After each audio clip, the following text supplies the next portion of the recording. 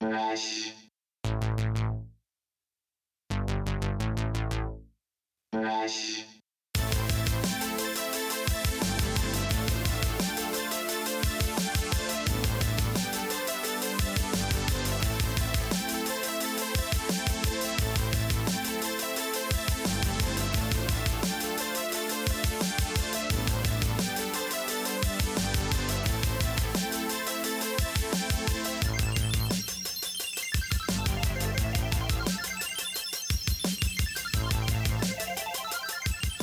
Welcome, ladies and gentlemen, to another episode of the We Speak English Good podcast.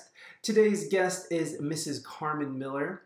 Carmen Miller is a singer, a songwriter. She's a podcaster, although she just stopped doing her podcast.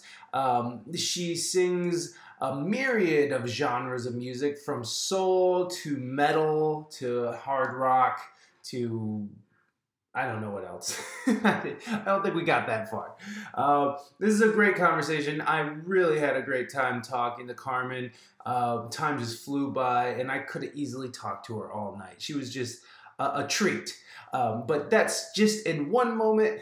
First, I want you guys to go. Okay, so today's Wednesday, right? Wednesday was today's date. Wednesday, June 19th. Okay, tomorrow. If you're listening to this right now, tomorrow, June 20th, at the Hollywood Casino Toledo at 7 p.m. Reina Mystique and I will be performing and competing in Toledo's Got Talent for $5,000. So if you guys are listening to this in the Toledo area, please come out and support. While you're at it, why don't you go to ReinaMystique.com, ReinaMystique.com, and check out the new album 1018. I had the honor of penning a few of the songs alongside my beautiful wife, Reina Mystique, and we are super proud of the album, and we want you to have a listen. So go to ReinaMystique.com. You can pick up a hard copy there or at any one of our shows, or you can find us on Spotify, Tidal, Apple Music, anywhere you stream your music. You can also check out the newly redesigned WeSpeakEnglishGood.net. I've been kind of keeping it up to date. I think I updated May for my calendar, and that's it. But it's only because updating the calendar on my website is a pain in the ass, and it takes way too much time. So I don't know how often I'll stay up on that. But you can also write the show and complain about me staying up on the calendar at WeSpeakEnglishGood@gmail.com. Let us know what you're thinking and how we're doing. Blah, blah, blah. You can also rate the show on iTunes or Stitcher or wherever you get your podcast. Share the podcast, rate it, give us a 1-star, 5-star, whatever you think the podcast is worth to you. You can also follow us on Instagram at We Speak English Good, and on Facebook by the same name. Go figure. I haven't started a Snap or a Twitter or anything like that because that seems like it just seems like too much. It's too much. I'm not doing all that. Anyways, that is it for now. Let's jump on over to Mrs. Carmen Miller.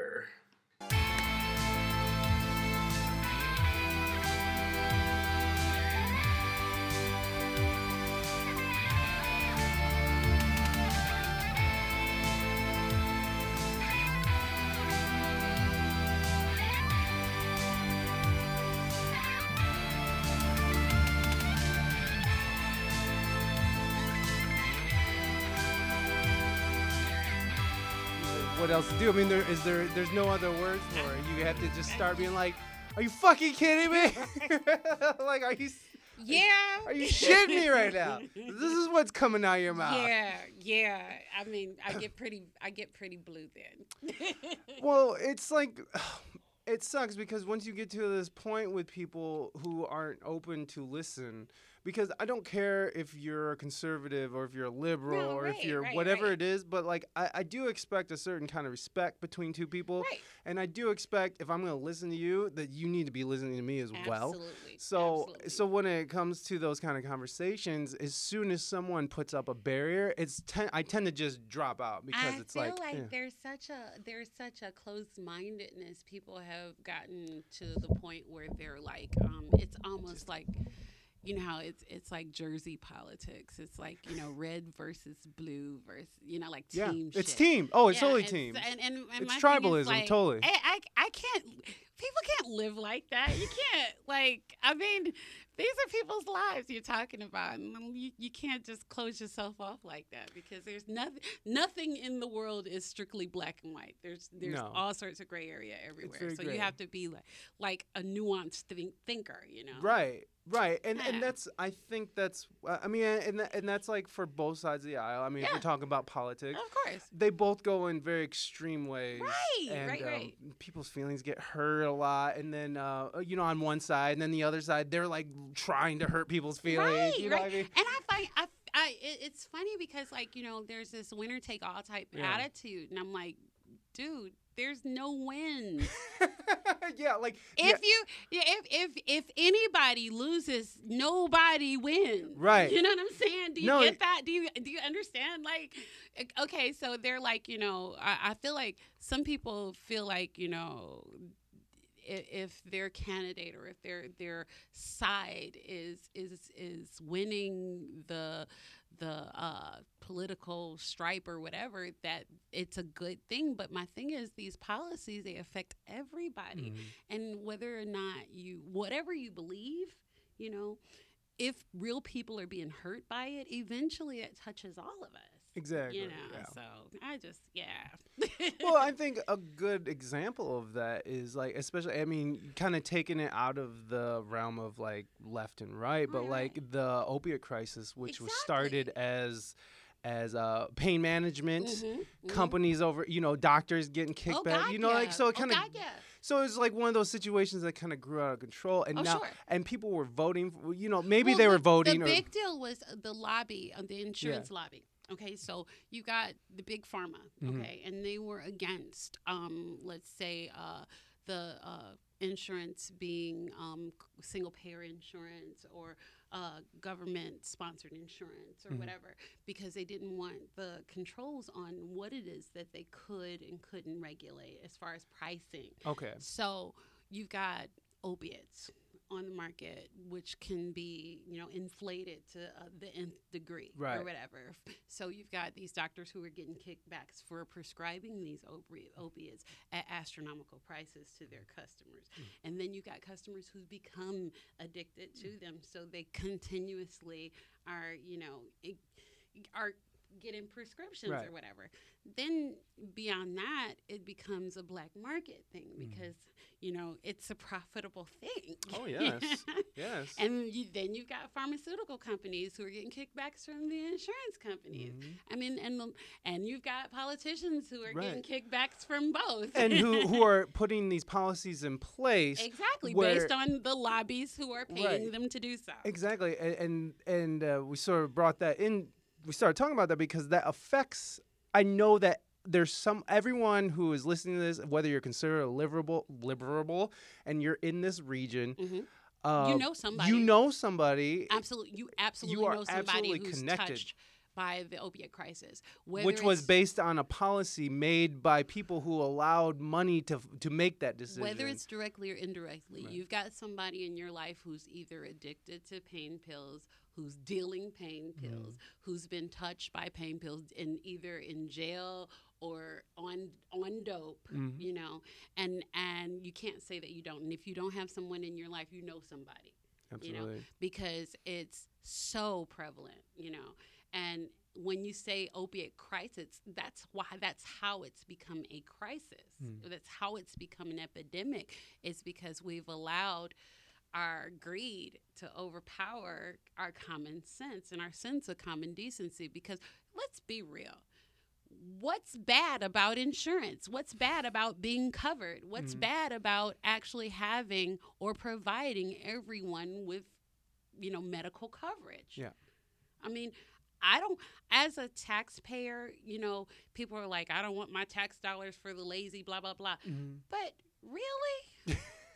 What's the worst? I mean, if the worst thing in the world is providing medical coverage for somebody who can't afford it, okay, and they're and that's the lazy thing, then I mean, shit. we spend our money on worse shit. Well, then what's the greatest I thing? mean, exactly. If that's the worst that we're doing, then so be it. I don't mind that. Right. I don't mind keeping somebody's poor kid from being able to afford to get their broken leg fixed. Exactly. I don't mind that. Yeah. I don't mind my tax dollars going to that. Right. And there's also this other side of it too, where the people who do have to go, who aren't covered and who do go to the hospital and do go put a burden and strain on them, that hospital is still getting paid somehow. Regardless. And it's through whether it's government subsidies or however it works. I don't know real. that much. Let's be real. But it's more of what I was trying to say is it's more of a strain when you look at the numbers when people can't pay their bills than it is when people can. Exactly. Because here's the thing. When they can't pay those bills, who do you think that the prices go up for? It goes up for the people who can pay. Exactly. So why do you think you're paying for $100 aspirin in the emergency room? It's because they're going to get like 10 transient people who have no coverage whatsoever. Absolutely. And my thing is, nobody's going to turn. I don't want to see someone die of a preventable disease. Yeah. I don't want to see that in a country like America. I don't want to see that in what's supposed to be the greatest country in the world. I don't want to see that. Yeah. It's stupid. And to be that selfish or to be that callous about life, that's the biggest conundrum or the biggest hypocrisy of who we say we are as a country. And we say one nation under God. And I'm a Christian, and the Bible that I read, Christ said, "What you do for the least of these, you do for me." Yeah. So, if we are who we say we are, if we believe what we say we believe, and God forgive me for all the cursing that I do, excuse me. But if we believe what we say we believe, then we're supposed to take care of the least of these. And that's just it's that. No, and you're absolutely right. You're touching on a very important thing is that you're talking about Christian conservative people who claim Christianity in their core, but yet have no compassion for the poor and everything that they're taught. That's what we've lost. I think that we've lost a lot of what the core of our Christian behavior is supposed to look like, of who Christ is. I think that there's a lot of the Christian fandom. We wear the jersey but don't play for the team. Yeah. You're only rooting for the team when you need something. There's a tornado coming. Right. What is it? Here I am. It's either I have I feel like there's some people who think okay, there's this notion of either Jesus the genie or Rambo Jesus.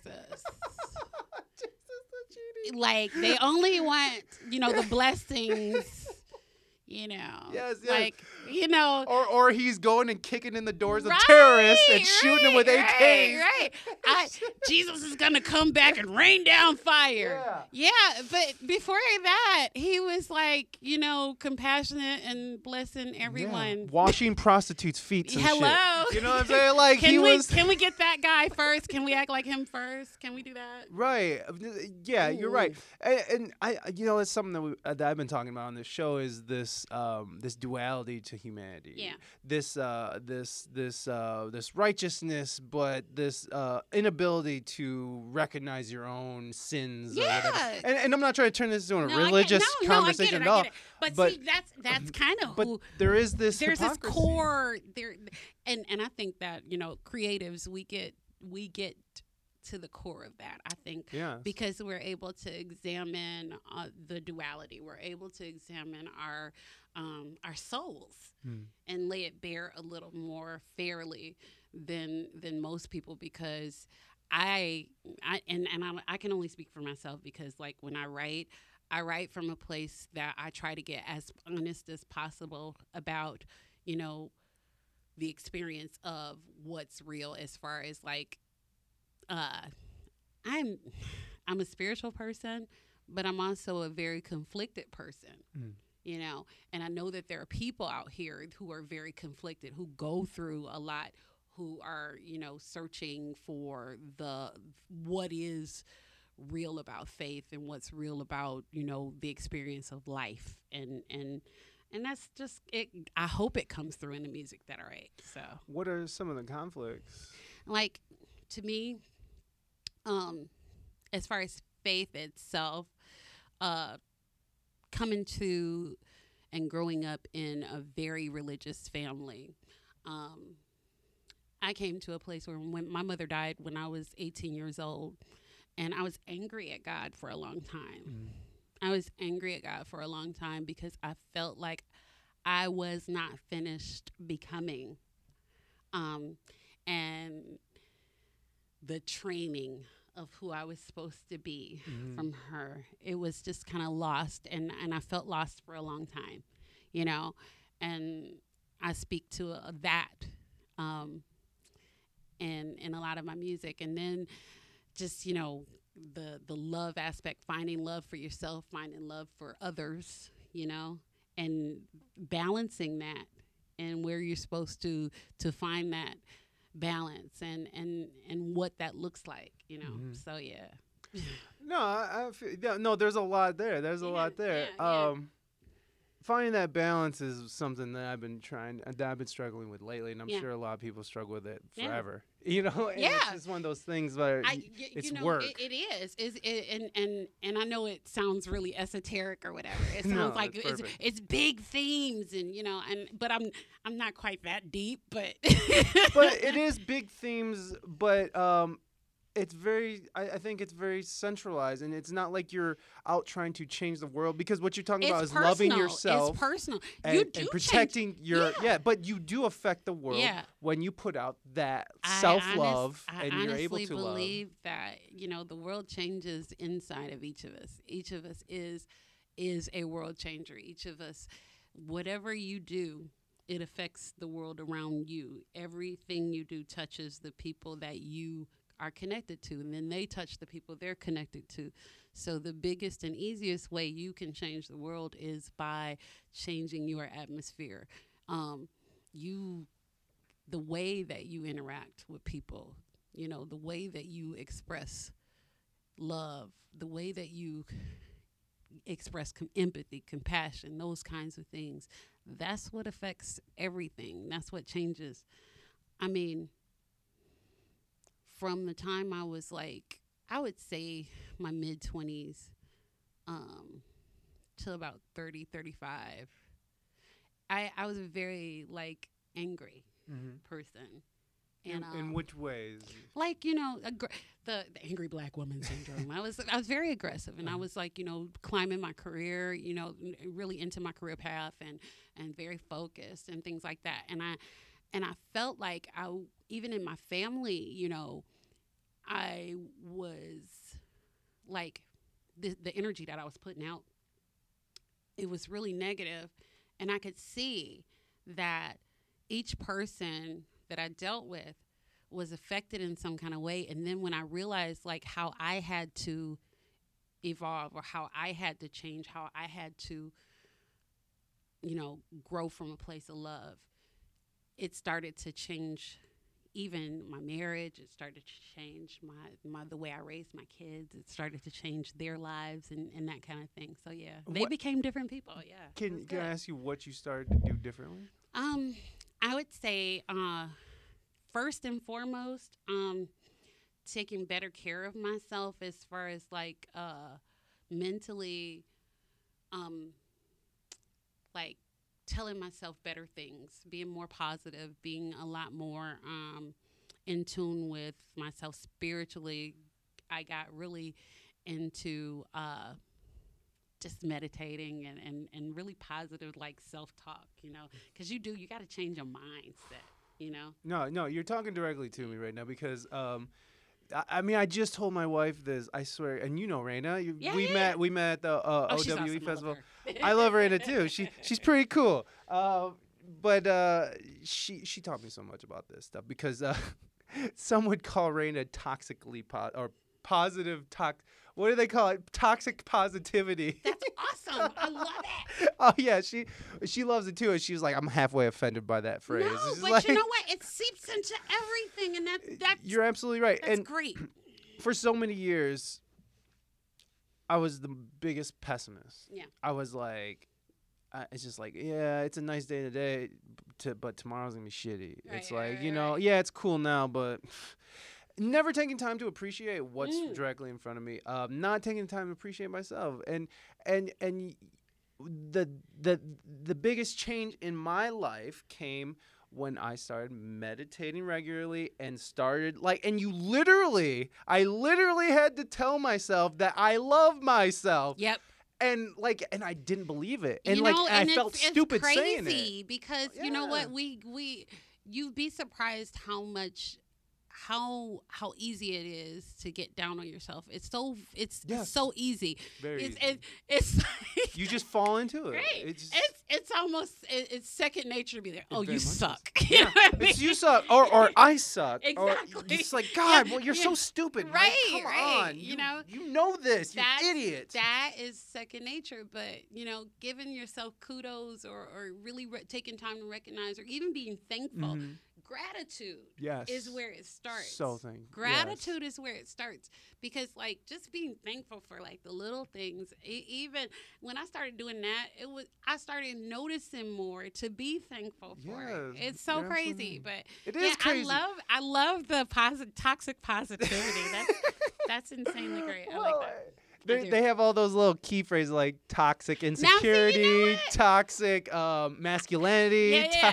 Yeah, and I think that I'm probably like that too, because I always every morning on Facebook I do a inspirational phrase or whatever. I've been doing it for years, and a lot of people are telling me how much it inspires or whatever, but really it's for me. I do it for me. Yeah. And it just so happens that, other people feel that way too, but I do it for me because, it's the encouragement that I need every day. So, yeah. But that's a very real way of how you're talking, like how if you're good to yourself and you're talking right to yourself, you're treating yourself Yep. right, and you are this center of positivity, it is going to affect other people. And this is sort of a real world way, digital real world way of how that kind of It's works. a manifest. Yeah, Yeah. it's how it manifests. Yeah. Yes, manifest. Yeah. And it's just for me, the moment I started leaning positive and trying to see the good in things and seeing the good, you're absolutely right. It's like an entire different world opens up to you. It does. Because you train your brain, you retrain your brain to really stop is. thinking, and you know what? And then you start noticing negative people, You do. and you start noticing how much of a And drain they are. I'm going to tell you what, too. The other thing is separate yourself. Yes, Separate absolutely. yourself from people who are negative, because it does. Misery loves company, and I have no intention of going to misery's party, honey. Hell no. Hell no. Been there, done that. Okay. It's boring and sad. It's a horrible place It's to boring. be. But those people, to me, and I'm sorry to interrupt because I know you go want ahead. No, you here it's to say. good. It's all I good. find people who are negative and who say they're nihilist or whatever kind of stupid thing they want to call it. I find them incredibly boring and more or less annoying. But once they get to annoying, I realize that they're stealing my energy. Yeah. And so as soon as annoyance comes on, I immediately, at first, because sometimes it takes a little bit more goading to get the idea across my brain. It just takes me a little bit longer to learn things. Yeah. I should just be as soon as this person opens his mouth and I hate, as soon as the hate comes out of this fucking dude's mouth, my brain should just be all the lights, poof, poof, poof.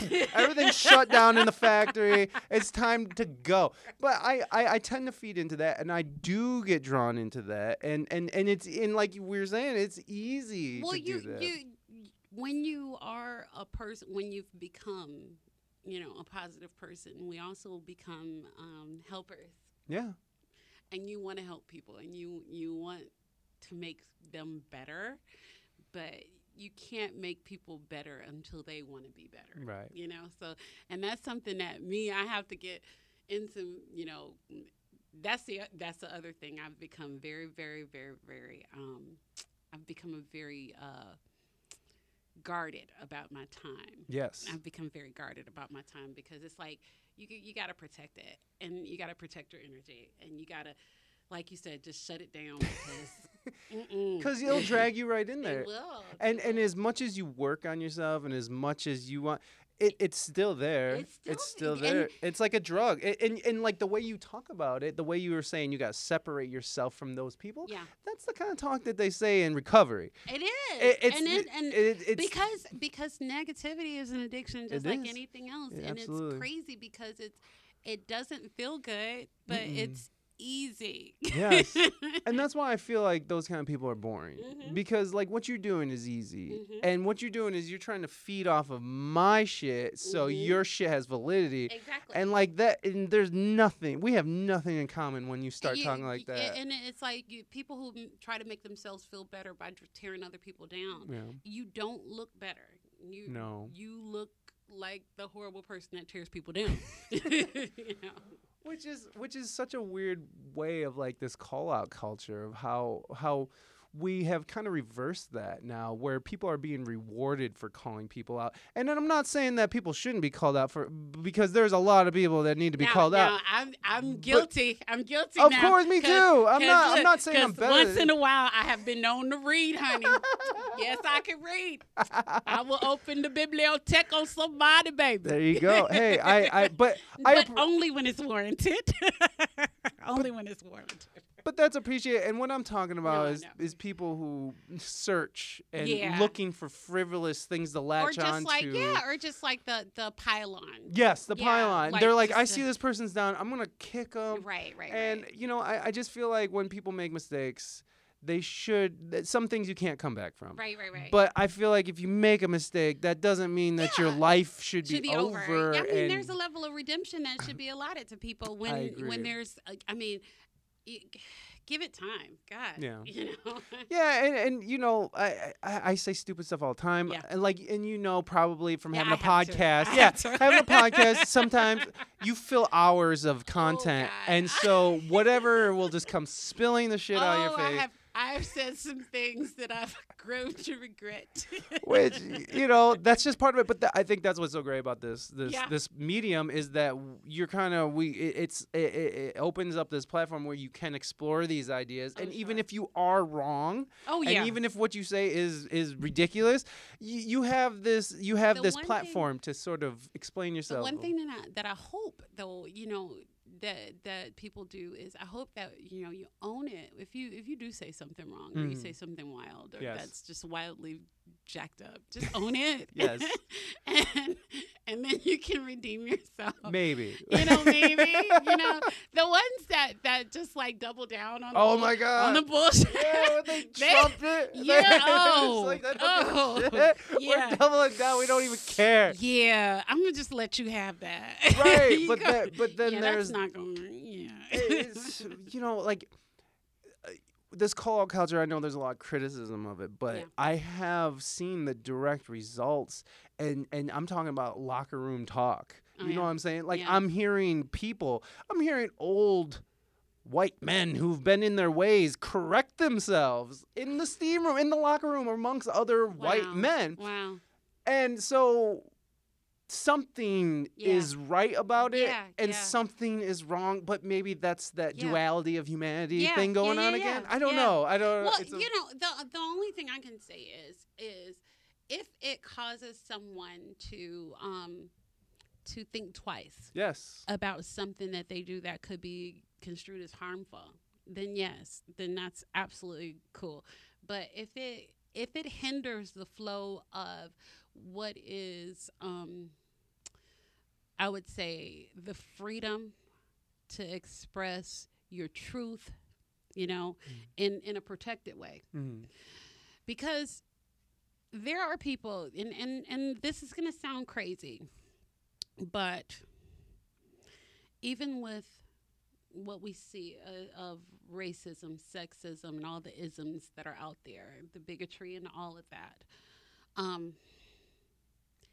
I still think that in a country like America where there is freedom of speech, I think that people should have the right to express those things and be free enough to say it if that's what they believe. Here's the caveat. Their beliefs are inherently wrong. And the fact that they say those things don't keep them protected from the consequences of what they say. Okay? So yes, you have the freedom to say those things, but you also are free to deal with the consequences of what you say. Yes. The full circle of that is that once you have put that in the atmosphere, it gives others I would say not necessarily ammunition, but armor to understand who you are as a person and understand how to deal with you and your belief system. And I would say forewarned is forearmed. Okay? So I want to know who the bigots are. I want to know who the racists are. I want to know who the sexists are, because as a Black woman in America, I have to deal with you guys, and I have to have that knowledge to be able to fairly assess my situation. You see what I'm saying? I do. And if I understand that, I can understand how to maneuver in my environment. Definitely. You know? So yeah, you can say, I'm all about hearing you. I'm all about hearing you. I will never agree. Yeah. Tell me how you really feel. Yeah, exactly. Because I want to know, does it avoid that? Exactly. I want to know exactly who to avoid. And what to look for. Exactly. I want to know who to avoid. You're absolutely right. Because, see, here's the thing, too. You also give me the opportunity to change your mind. Because if you have a set of beliefs that are inherently wrong, stereotypical or whatever, I am not the exception to the rule. I'm going to show you a new rule. Because you have not seen people who generalize, they only generalize based on their limited experience. You know, Black people are this, white people are this. I don't know every white person. You don't know every Black person. Right. So you can't say that, you know what I'm saying, with any level of authority. So I want to give you an opportunity to see a new rule. You know, so Absolutely, and which I would say is a positive way to look at it, because you can turn this ignorant moment into a teaching moment, a learning moment. And I think that's what happened. What was happening prior to, let's say prior to the mid-2000s, that was a place where we found ourselves. But, and I'm going to also give a caveat to that, we had lulled ourselves into a false sense of harmony. And the reason why I say that is because before the advent of the internet and all of the social media and everything, you know, I think people were okay with thinking that we were a post-racial society because we didn't have to see it every day. Now, mind you, we still experienced it in our day-to-day lives or whatever, the microaggressions or whatever, but because it wasn't something that we had to see every day, it was once in a blue moon you'd see something in a paper, or once in a blue moon there'd be an OJ thing, or what was it, the LA riots or something like that. Yes. It was a once in a blue moon thing. It wasn't always in your face, you know. Right. So we were lulled into a false sense of security, and then you know you got Eminem who was rapping, and Whitney Houston who was Miss Black America every year. You know what I mean? So and everybody loved everybody, so called. But then when you know you have communication that allows us to see everything in the blink of an eye, you're bombarded with stories that open your eyes to things that you didn't necessarily know were happening. And then all of a sudden, you're shaken from that false sense of security. And I don't think that people realized that it's not that anyone or anything changed. It's just that you were able to see it, Right. you know. Now it's in the front. Now Yeah. it's on the front page. Oh, yeah. Now it's as soon as Grandma scrolls down her Facebook feed, Right. there you it can see is. videos. Of Videos, that. yes. Yeah. Because, my thing is, hell, my husband was getting stopped in high school, by the police, It's not like that's something different. That's not new. Right. You know what I mean? We were saying fuck the police to NWA. You know what I'm saying? Back in the day. So that's not new. You know what I'm saying? Excuse me, my dad's the police. So, I love you, Dad. Just saying. But seriously. But it's not like a new phenomenon is what I'm saying. It's just that we were able to see it in real time now. So I guess what I'm hoping is that people start to change that mindset and understand that, you can't blame any group for what it is unless you're willing to be part of that solution. That's all. Could you explain that a little bit?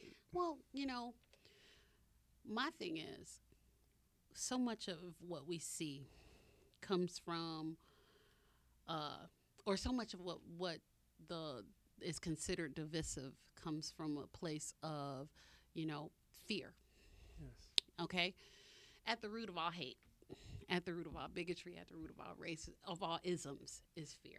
And this is what I believe, and you may not agree, but historically, and this is something that is pretty controversial to say, but I just want it to be taken from a dispassionate place. Think about it like this. America's biggest problem with race, be it brown, yellow, black, red, whatever, is that the other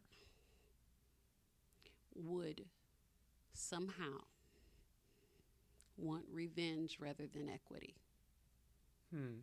from a historical standpoint.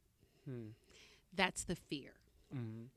And what we need to realize is that that's not what's on the table. We are not our ancestors. We're not our history. We are our today.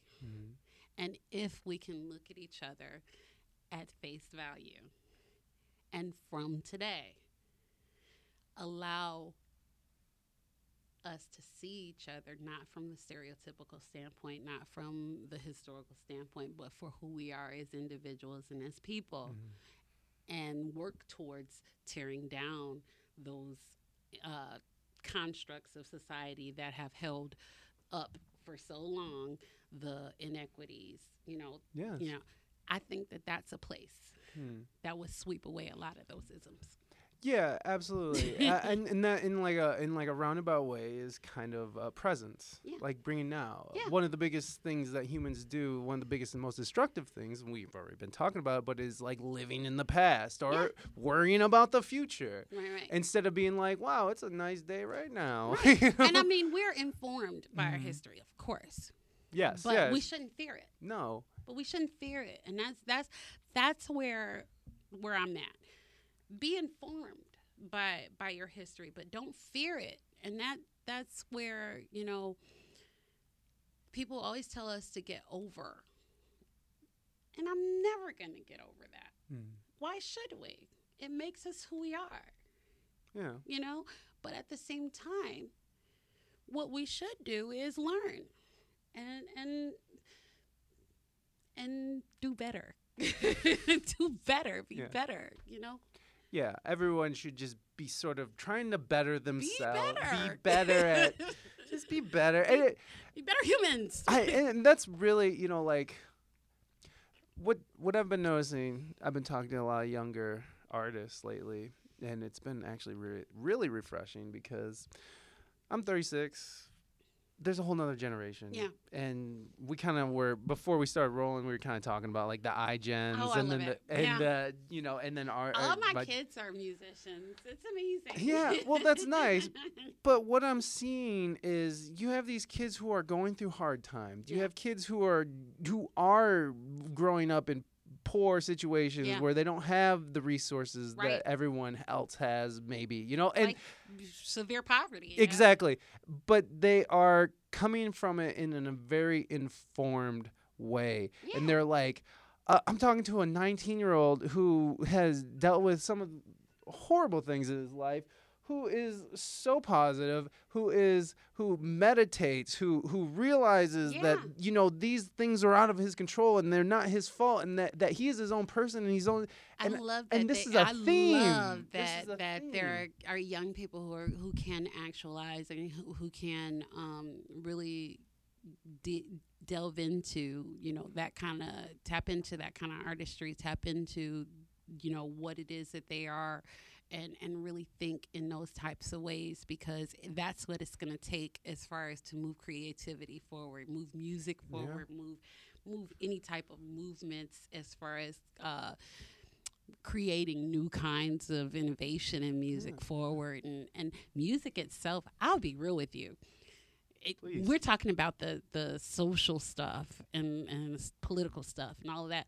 Music is what changes the world to me. I think that is more than anything what bridges gaps from every kind of culture, from every kind of, I mean, you can go anywhere in the world and hear all types of music, and music is the thing that I believe that is like the glue that holds this world together. There's kings and paupers enjoying the same thing. Exactly. And that to me is like that's what makes creatives so important. That's what makes musicians to me so important. Art in general. It is. It is.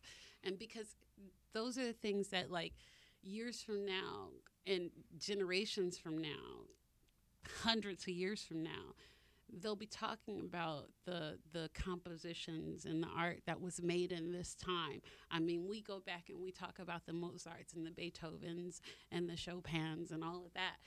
Who are those people going to be? You know, who are going to be the musicians and the artists that people are talking about in 200-300 years from now?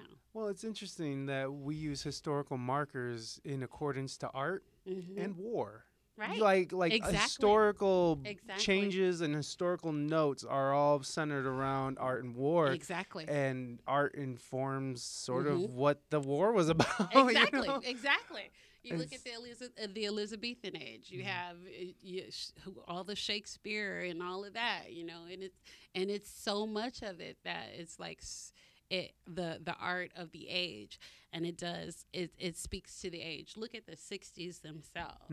You know, absolutely. It informed the age. You know, look at, I mean, hell, I came up in the 80s and the 90s, and we had like a whole different kind of like aesthetic, and it's cycles to me. I think it's very interesting to see and to really, you know, be a part of the zeitgeist of the time. So yeah, totally, man. Yeah, it is cyclical, but hopefully it doesn't cycle backwards, which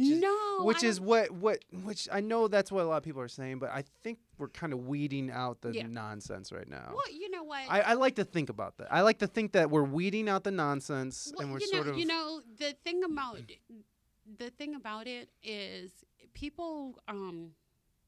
The digital age allows us a lot of leeway to recreate art, but what I'm hoping is it does not take away the creativity of the art. And that's one of the biggest criticisms that people have, but I think that there's a lot of creativity there. And I'm one of those people who I give a lot of credit to the push button DJs. Sure. And the reason why I do is because it takes a skill. It does take a certain skill set to be able to hear different different compositions and put them together and make new forms, of Absolutely. music. So I will give them that. But at the same time, nothing compares to, going out and just being creative and creating something new. Yeah. Yeah. Yeah, And totally. there's something very special about the stringed instruments. There's something very special about the piano. There's something very special about a new vocal arrangement. It's just something very special about it. It's I mean, like, it's tactile. Mhm. You know what I mean? Mhm. Like you see the vibration of the strings that are creating these frequencies that only we can hear. There's and- a certain magic to it. yeah. Yeah. I agree with you. There is something that is lost once you go inbox. Yeah. And I'm with you. Like, I totally respect the push button DJs, Yeah. especially the ones who are creating their music. Yeah. Where they're building their synth patches, whether Absolutely. they're I think digital that's an or amazing skill. It right, really is. and they're able to mix this, or they're mixing songs already created, making Right. something new. I find value in all of it, Yeah. but because I am an instrumentalist, Right. I'm always gonna be biased to the just learn how to play the fucking piano, bro. Right. Like, just what the hell? Like, you don't have to steal every fucking No, I loop, know, bro. I know. And I guess being a vocalist is I'm kind of I'm spoiled because I get to do either. I get to go either way. Yeah, of course. But at the same time, I am biased towards live musicians as well. And the reason why I say that is because there is a specific kind of groove that happens when musicians are in the pocket, when it's a energy, it's a vibe, it's something that happens and you can't really explain it. It's just and you can't do that. And just with- pushing a sample. Yeah. I think It- the experience is flipped on that one, where Yeah. it's like the crowd is sort of the response, Yeah. and they're kind of creating their own soup of energy, and the DJ's sort of ushering it with his lights and crazy sounds. Yeah. You know, And so- I mean that happens, but at the same time, even in a room with just a rehearsal, you can get that. Oh, yeah. that emotion. No, I completely agree with you, and I only say that there is validity to other Yeah. things because I know that there. It's peop- work. It's People do working. it, Yeah. The only reason why I'm agreeing with it is because you can see it's working. Sure. And I've been to plenty of hip hop shows where it's Oh, I love it. like where it's a DJ and a dude up front just spitting his heart into a microphone. That's amazing to me too. You know, I'm a hip hop head, and I'm as much of a hip hop head as I am a metalhead. So Well, this is great. This is a great segue into your music and more about you personally. We kind of that's okay. Because when I listen to your Spotify, whatever's on Spotify, okay, when I listen to that, there is so much. there's a lot going on there, and the one full length album. Yeah. Would I dare even to say that was like a rock country album? Yeah, it really was. And I was just sort of like, oh wow, and because your latest is like this throwback Tina Marie type song, Yes, it's very and then all of a disco. sudden it's like, okay, so let's back up. Where are you from? Do you have a lineage of music in your family? Okay, so yes, I am originally from Detroit. I'm Okay. a Motown girl. Okay. I came here in middle school. I came to Toledo in middle school, but I grew up. My family's still in Detroit. Yeah, my whole family's really musical. My mom sang. It's funny because I grew up listening to equal parts Freddie Mercury and Whitney Houston. So I Beautiful. couldn't decide whether I wanted to be couldn't decide whether I wanted to be in Led Zeppelin or the Mary Jane Girls. Yeah. So it's kind of like a mix of that. So no, my music is very bipolar. Wait, was that a problem socially for you? Yes, I was considered the whitest black girl in all of my elementary schools. Okay. So. My wife kind of faced that same thing within her own family, actually. No, for real. No, for real. I get it. But at the same time, you know, if I need to get hood, I can get hood. It's all. Yeah. We have to code switch. We got to code switch if we need to. You know what? My wife is great at that too. She's like, she's the one to talk to everybody, and then she's also the one to be like, Right. you know, like all of a sudden it turns very quickly. You could see it actually happening when she's interacting with my son. There when you it's go. just like it's a very real time way Hey, of seeing man. how quickly she It goes happens. from A to B. It happens. But hey, I think that's I love that about musically people. too. It's funny because like musically too. That's kind of where I live. Yeah. I live in two worlds, and I love that I've been able to express that. If believe it or not, my first foray into music was as the rapper Low Tempo. Hey, Low Tempo. Is there any Low Tempo? Low Tempo was my rapper name. For Okay, real. Like, did you rap on like low tempos? No, Like 75 that was, BPMs? It was like old school. It was very So like Too Short or so? Like, yeah, motherfucking shit, yeah, goddamn yeah. asshole. I'm sorry, that's a Too Short lyric. I didn't make that up. No. But you know. It was very early 90s. Yeah, the cadence was Yes, choppy. It was not very flowy. It was like very New Jack Swing cadence. Yes. Yeah.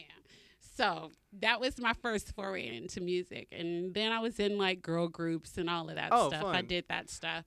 My first girl group was called Nati. Not T. Okay. Mhm. Not naughty. Oh, But oh, Nati. not T. I don't know. I didn't even know what the reference was, and I was too afraid to ask. Then I was in a group called Exact. Yeah. Exact. I Yeah, like it. yeah, In yeah. Vogue. That was the whole. Yeah, that was the whole what's the thing other during one? that whole time. Yeah, there's right? a whole. Yeah. Then I kind of got away from things for a while. When I really got serious about music and like really wanted to do something professionally, my husband answered an ad in the paper, Oh, nice. and I joined East River Drive. And What's they that? they were this professional band that had been playing the club circuit forever and ever here in Toledo, and they were auditioning singers. And Who's your husband? my husband Anthony. And He plays. no, Oh, no. he just answered He an just answered. He was like, like, you're not gonna sit around here and not sing. Okay. Oh, he answered. He was like, yeah. the He was like, ad you gotta, for you. yeah, you gotta get out of here and do something. I was moping around the house not singing. Gotcha. Okay. He was sick of I me thought- moping around the house not singing. This is what I thought. I thought you met your husband because you answered an No, ad that no, he no, put no. out No, no, looking no. for someone to No. join his band. No, I knew him. I met my husband my first day of high school. So. Oh, wow. Yeah, I was like, he was sick of me sitting around the house not doing nothing. That is and he's so like, awesome. no, you answer this ad in the paper and you go sing. So you've been in a relationship with one man your entire life. My entire life. That is so awesome, It's- and it's on to me just because I No, like for real. because met I him. was awful. I met him. I was 14 years old when I met him. That's awesome. Like that. I mean, Like my very first day of high school, my first hour geometry class. wow, it was just like that. I mean, did you have that spark? When No, you, here's my best friend. He was a class Oh. clown, and I was the class brain, and Ah. I had to make sure that I got all A's, and he did not get a D in that class. So yeah, You guys balanced each other out a Yeah. little bit. yeah, he's good people. I imagine. I And I'm mean, you- still trying to make sure he does not get a D. So You know what? That's just like my wife. I want like- you to just don't fail life. My okay? my wife is definitely like my biggest champion. Like, if it wasn't like I look back when I look back at like my family history, and when I look back like even spreading out like it's always been the women. It's always been the women, and it's always been the men just being like big fat crybabies, big fat drunk crybabies, just like. You know what? He is my oldest child. He really is. I think my wife would. Yeah, he's my oldest. Yeah, I think I did pretty good with him. No, it's great. It's great when you can connect like that with somebody because it's so hard to connect with anybody in general. So it's like it's nice when you have someone that just understands where you're coming from, and especially for someone like me who gets misconstrued a lot. It's good to have someone who knows where I'm coming from. And that's like, we're pretty yin and yang. We really are. Yeah, totally. Yeah, that's I think that's like more than having a lot in common. I feel like it needs to be like you can compensate for my mishaps and shortcomings. Oh God, yeah. You will be a good balance to this unbalance. And we've decided that was the thing, we've decided that the way that our marriage works is that we operate in the area of our expertise. Okay. So he kills the spiders. I pay the bills. You are talking right to my family right now. My wife is like, there are just some things that men should be doing. You kill the spiders. I'll write the checks. You get over there. Everything's good. Yeah. Oh yeah. We had these birds, and she's like, I'm not touching that cage. Mm-mm. You are touching that cage. Yep. You are taking it outside. You are hosing it down. Yes, ma'am. Hey. That works. It works for us. I used to ask a lot of questions, but I've learned not to. There you go. It's just You're so much learning. You're doing dude. good. Especially in those last couple of years since we moved back from California, I've learned so much about myself and how to how a relationship should work, and it just everything sort of has been locking into place now. There where you we're like, go. wow, we do need each other. So through high school and all that, you're doing music, you're going and forward. we had kids early, okay. and that was the thing. I was like a teen mom in that, and so that kind of derailed the whole music dream thing. So I went to school and everything, and banker by trade. Investment banker. I spent a lot of years in. Yeah. Like that. A lot of school, a lot of years. That's great. Then so I went and joined East River Drives. I was with them for almost 7-8 years. What year is that? Oh God. I want to say 2004 or 5. Man, East River Drive. They've been around forever. No, they had been around for like 30, 40 years or something. They were a bunch of guys. But they've been in a bunch of different incarnations of the band. Are they still going? Yeah. There's a ton of different incarnations of the band, but they're like the training ground for everybody that plays out right now. No, seriously. I'm so serious. I'm into it. So I played with them and kind of made my bones on the circuit or whatever, and then kind of went out on my own. So at that point, when you joined the band, have you released any music? No. This was my that was like the boot camp of me trying to really be a pro and really learning to perform and really, they were really seasoned musicians, and they taught me a lot as far as What's the most important thing that you think that you took from that? I would say just really giving the crowd, making sure that they feel like they're the most important thing. For me, I feel like every time I step on stage, should feel like a 3-hour vacation for whoever comes to see me. I feel like you could choose to do whatever you want to with that weekend or with that time in your life. So if you choose to come see me, I want to give you the best experience that you could possibly have. Wow. I like that. I was really, I was really about making sure that people felt like they were special. And that's what they taught me to do, is to make that audience feel like that they were really special. How would you say that you would do that?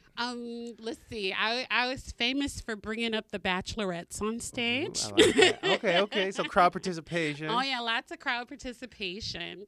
But also just the emoting to really connect with the audience and give it my all. Every time I get up there, I want to leave it on the stage and just really lay it out. You know what I'm saying? and that just it feels good. It makes me feel good. Definitely. You know what I'm saying? And that just it's that to me. It's the best feeling. When I have a good performance, it's the best feeling. Yeah. You know? Yeah. And when the band is on and everything is just right, Yeah. you know? Oh, yeah. Everybody's like super locked in. Like, oh God, yeah. you could do no wrong. You could play the slowest song in the crappiest way, and the crowd's just it's in just it. there. They're there yeah. for you because they're just like, they are with you. Those are great nights. Yeah. Those really are Yeah. great nights when it's. What about the nights when there's no response? There's Ooh. nothing coming now, back at you. Can I be real with you? I'd love have to. I have played for 2,000 and I have played for 2. Same. Those are rough nights. But you know what? I have to give it the same energy. And that's because you never know, what's going on with whoever decided to come that night. And if you think about it, anything could happen at any given point in the night, So from my standpoint on the stage, I have to give the same level of energy, you know. And sometimes I just close my eyes and pretend like the room is filled. For sure. Whatever it is that takes you there. Yeah, hey. Yeah, I like that because I deal with musicians all the time, so, and you do too. But you hear a lot of people who complain about that or whatever it is. For me, like, this is all I do. I'm a musician. Yeah. Me and my wife, we were musicians. She's an actress now. Oh, however that happened. Fucking paid actress. I'm like, it's either this or I'm sitting in a cubicle and just hating my life. See, you know what though? And so, like, the worst nights of the week at a bar. I do both. And so. And there's nothing against no, it. No, no, But for my brain, get it. But I cannot. That's how I understand it. There's other things That's how I understand it. And and this is a thing because I worked for 15 years for investment banks and that. Now I do nonprofit work, but because I want to. Yeah. But I did what I had to do so I could do what I want to do. Mm-hmm. And it's such a grind. The 9 to 5 is such a grind that it felt like on the stage always felt like a getaway. Yeah. And so that was what I lived for. That was what I look forward to. That's what kept me going. Sure. That's what keeps me young. that's what I live for. I live for that. I really do. I mean, you look at performers who last until their 90s and yeah. they're like overweight. They got diabetes and stuff. Yeah. But they're playing. They're out there they love it. every year and they're still ticking because it's the music. It is. It's this energy. It's healing. It it's is. crazy. It feeds you. It really does feed you. It really does keep you young. Mm-hmm. Unless you're like drunk and God, being bad to your body. then it just hurts you really badly. Now I've seen that too. There's no longevity in that. I've seen that too. I mean, Keith Richards, I guess, has a good track record. I think. Okay, so what I need to understand is, what is he? What is Keith Richards? I think he is part zombie. Oh, I see what you said. No, he is. I think he's just a force of nature. He's just a freak of nature that just sort of was bestowed upon us in this. I feel like crusty old smoking wino. Yeah, he is like. If he's not a White Walker, I think. Okay, hold on. He might be. Yeah, he might be, but beyond Keith Richards, you're talking Game of Thrones right now, and that's tell me what did you think? You're done? Have you seen it? I'm done. Okay. Yay or lame? No. Let me give you this. Please, I loved the canon. Okay, because I read it years ago. Okay. Love the canon. He has to finish. Okay. He has to finish the books. Yeah. It cannot end the same way as the TV show. I read his blog and he says not, but it is. But at the same time, here's the what. We all knew that it couldn't be a happy ending. Well, yeah. We all knew that it couldn't be Disney. Right. We all knew that. But I think that it was extremely lazy Yes. to do it so rushed. Right. Because there's so much more story to tell. Yeah. There's still so much more story to tell. The- And I feel like it was unfair. It was unfair to the legacy of the Targaryens. It was unfair to the story of Azor Ahai. It was unfair Yeah. to all the legends. Right, right. Yeah. All- So that's where I feel. No, you're absolutely right. Yeah. There was a lot of foreshadowing that didn't get fulfilled. Yeah. And I just think it was unfair to all of the lore. So, Right, So right. it just kind of was lazy. yes. I feel like D&D at the end were like, we got our check. Right. We got our check, and we're writing this trilogy Right. for what was We it? got the, our check, the and Luke we out. Yeah. We out. We're writing Luke Skywalker right now, so I can't help you. Yeah. You guys are on your own. We're Yep. gonna go over here. Just Okay. make sure a lot of people die. Just make sure Hey. a lot of people die. Hey, John gonna stab her, holla. Well, And it was like, who? What? Wait, what? yeah, no, Yeah, it was lazy. it was lazy, and I'm gonna watch everything they come out with. I'm going to, I'm too, gonna because- watch it. I and- mean, yeah, we are. You know, We are suckers. Yes, We are yes, such and suckers. I I'm gonna put on my couldn't- clown makeup and watch it. Thank Yes, you. I am. And I read the books. Yeah, I just got yeah. done with Yep. Fire and Blood and Yep. the Night of the Seven Kingdoms. Oh God, yeah. I went really super deep.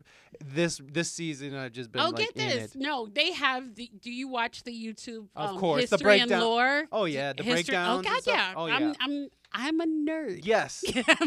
I'm Nerd first. I'm a whole nerd. Yeah.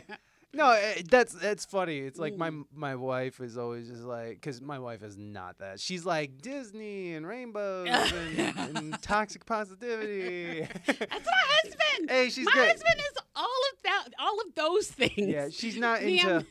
Well, she's not into like watching, children get lit on fire while still alive and stuff. She's just can't. I'm all that. That's Me too. I'm like, the first book I'm gonna gravitate towards is like an zombie apocalypse Oh, of book. course. I'm watching. I'm waiting on. And a self-help book. I'll go exactly. both. I I'm like waiting. them both.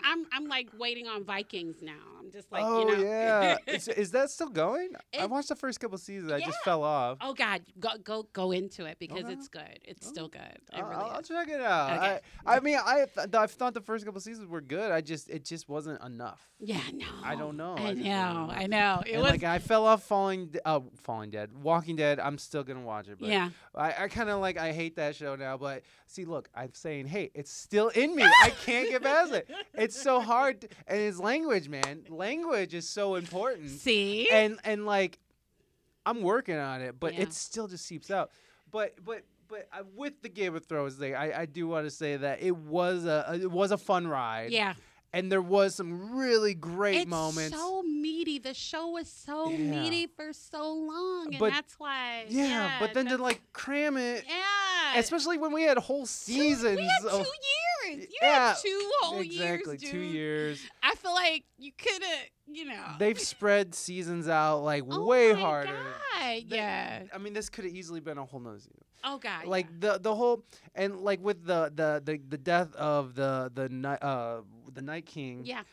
That was like, oh man, like it was cool, but like it was just like, come on, man. It like, was cool, but it was too gimmicky. Well, okay, so tell me, I don't know how far you've thought of it. What would you have sort of changed in this story on the endings and such? if I had to do it, if I had to rewrite it, and this is just me,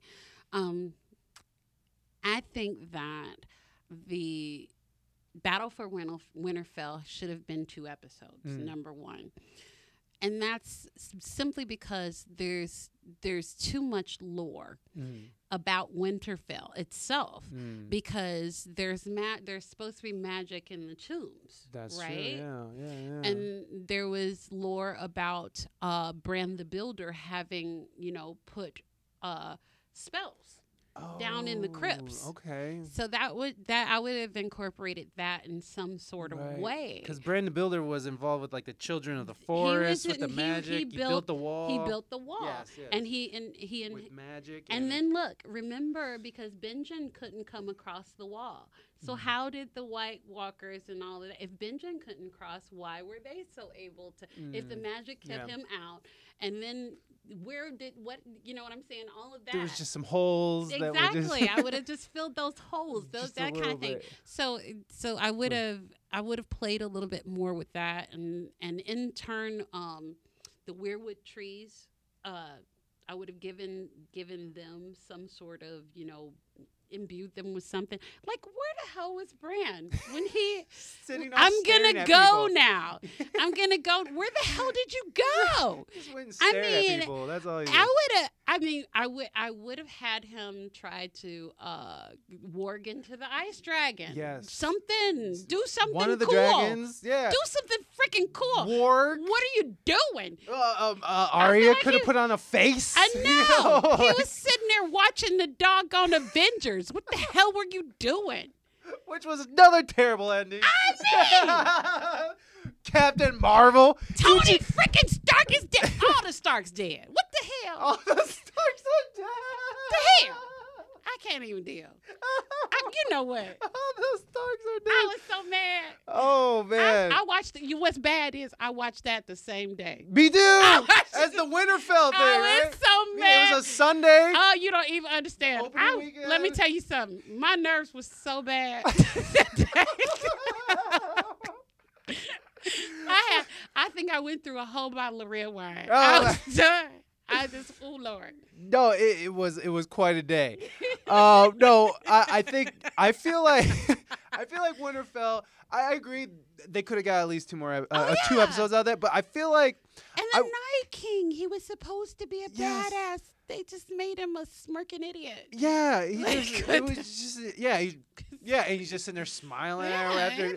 This is awful. This is just awful. There's way more, and I kind of feel like maybe Winterfell should have fell. I felt like Winterfell, if they didn't have the magic to protect him, maybe Winterfell should have fell, and maybe a select few of those characters escaped to the other place, and then they have it out. You know what I mean? Like I feel like they could have drew that out more. Go to River Run or Harrenhal or something. Or King's Landing. Screw it. Like, go to King's Landing because Cersei was supposed to be on your side anyways. But craziness. You could. There's. It's infinite what we could talk about. God, yeah. And then. See, we have to do another one. We have to have another conversation. Well, let me tell you. I had a whole podcast dedicated to the end of that with my my God, yes. With my 2 nerd friends. Let me tell you what. It's just how we. Lord, I could just. This is a music podcast. Yes. And we were talking about Game of Thrones. Like a whole episode was Game of Thrones. I don't even care. It's like that's how important this was to me. It was. Yeah. And then for it to, and I think that's a lot of what people were. You know what's kind of cool though? That's when you have something that's culturally, that makes that much of a cultural footprint. That speaks to how deep the art went, and I think that's so cool. Yeah, for sure. That to me brings it full circle. That's the kind of thing you want to really be able to create. Right, and at the end of the day, it was an extraordinary show with an they made so 10 many years. Yeah, 10 years. And that was amazing. The things that they are doing now, people are going or did for that show, people are only going to expand on it because they set new precedences for what production is. Could be, yeah. I mean, what it can be. Yeah. So I mean, it's an amazing thing. But what I'm interested in is rock country. Okay, going back. Okay, we're gonna go back. We're gonna go back. No, okay, so here's what happened. Here's what happened. Please. So East River Drive, they were pretty much like a pop, rock, Motown. They do a little bit of everything. So I got a nice little rounded kind of, baptism by fire when it comes to performing in that. And my wheelhouse, like I said, was more of I love metal and I love pop. Yeah, I love Britney. I love Marilyn. I love I love everything. Yeah, well, I came from if I had to pick a genre for the rest of my life and never listen to anything else, I would listen to Britpop or Sophistopop. I would. Like, what are some of the bands that like originally Duran Duran. Oh, okay. Blur. All right. Oasis. Lots and lots and lots of Coldplay. That kind of shit. Okay. So that's your jam. That's my jam. Okay. Jamiroquai is my jam. Well, Jamiroquai is amazing. And Oasis is okay, but I just like Jamiroquai is my jam. Blur's pretty cool. I like Gorillaz better, but I love Gorillaz. But yes. The Damon Albarn is probably one of the most brilliant people in the world. pretty freaking amazing.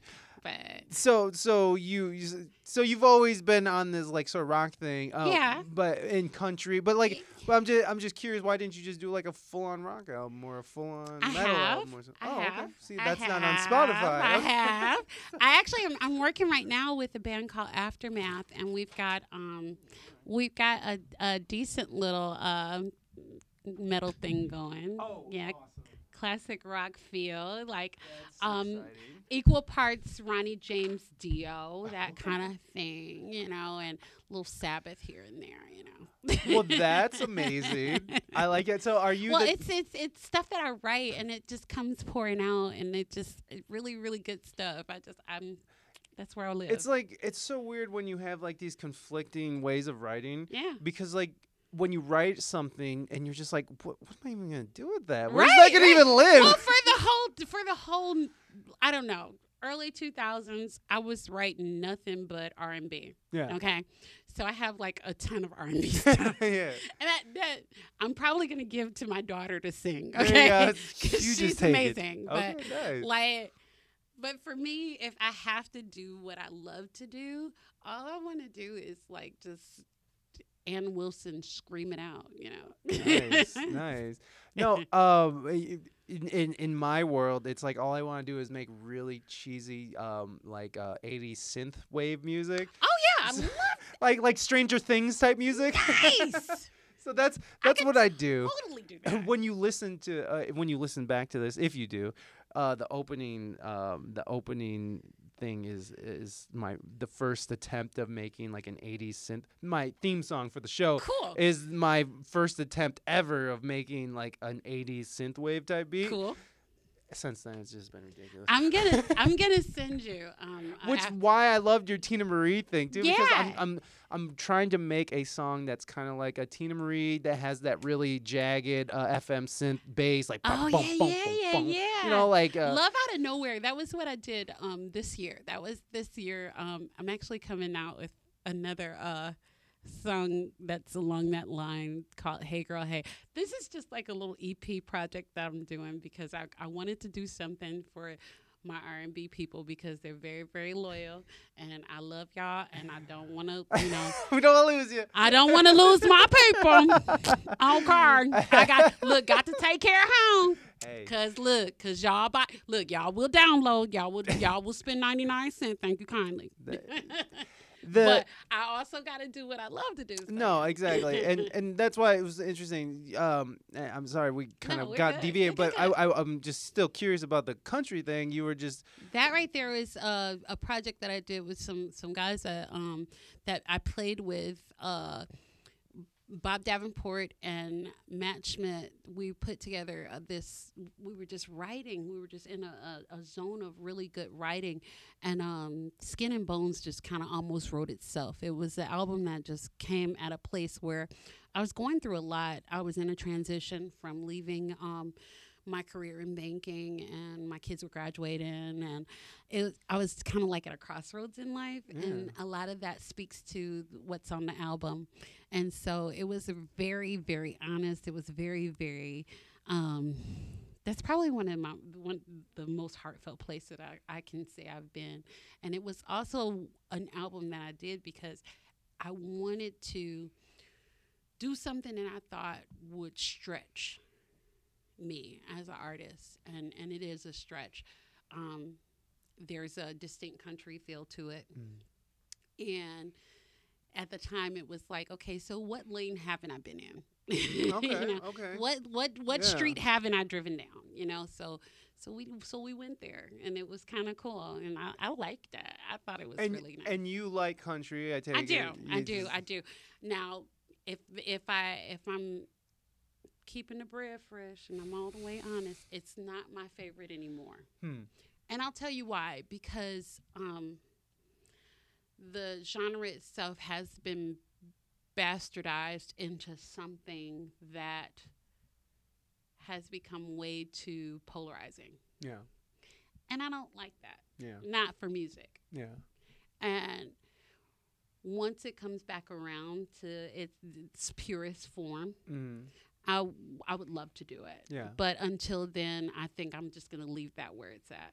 Are you the type of person who will stop supporting an artist because of what they've done in their private lives? I mean, because what you said right there kind of maybe alludes to that in a roundabout way, but I will stop supporting the artist. I won't abandon the art itself that I loved. There are songs that stand the test of time, but there's people that I won't like listen to, go see, or support again. Yeah. Yeah. So you have a hard time separating the art from artists. I have a hard time separating it because I know as an artist where it comes from. And it's a very personal place for me, you know? So if I write from a very personal place, or if I write from a place of honesty, or if I write from a place of, you know, wanting to share a piece of myself, then I have to believe that comes through with other people too. Yeah. So, well, I mean, like, that's the thing. Art is you. Whatever and it's you're a snapshot in that moment in time. It's a Definitely. snapshot in that moment in time. For example, and this is just, you know, out of what it is. I've never been an R. Kelly fan. You never stepped in the name of love. I've stepped in the name of love. Okay. There's songs, you know, that, like I said, there's pieces that speak to me. TP2, that the top half of that album is brilliant to me. Yeah.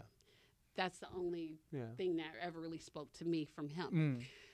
But in terms of ever going to see a show, I don't think I'd ever go see a show. Yeah. I don't think I'd ever, you know, seek out the music. I don't think I would.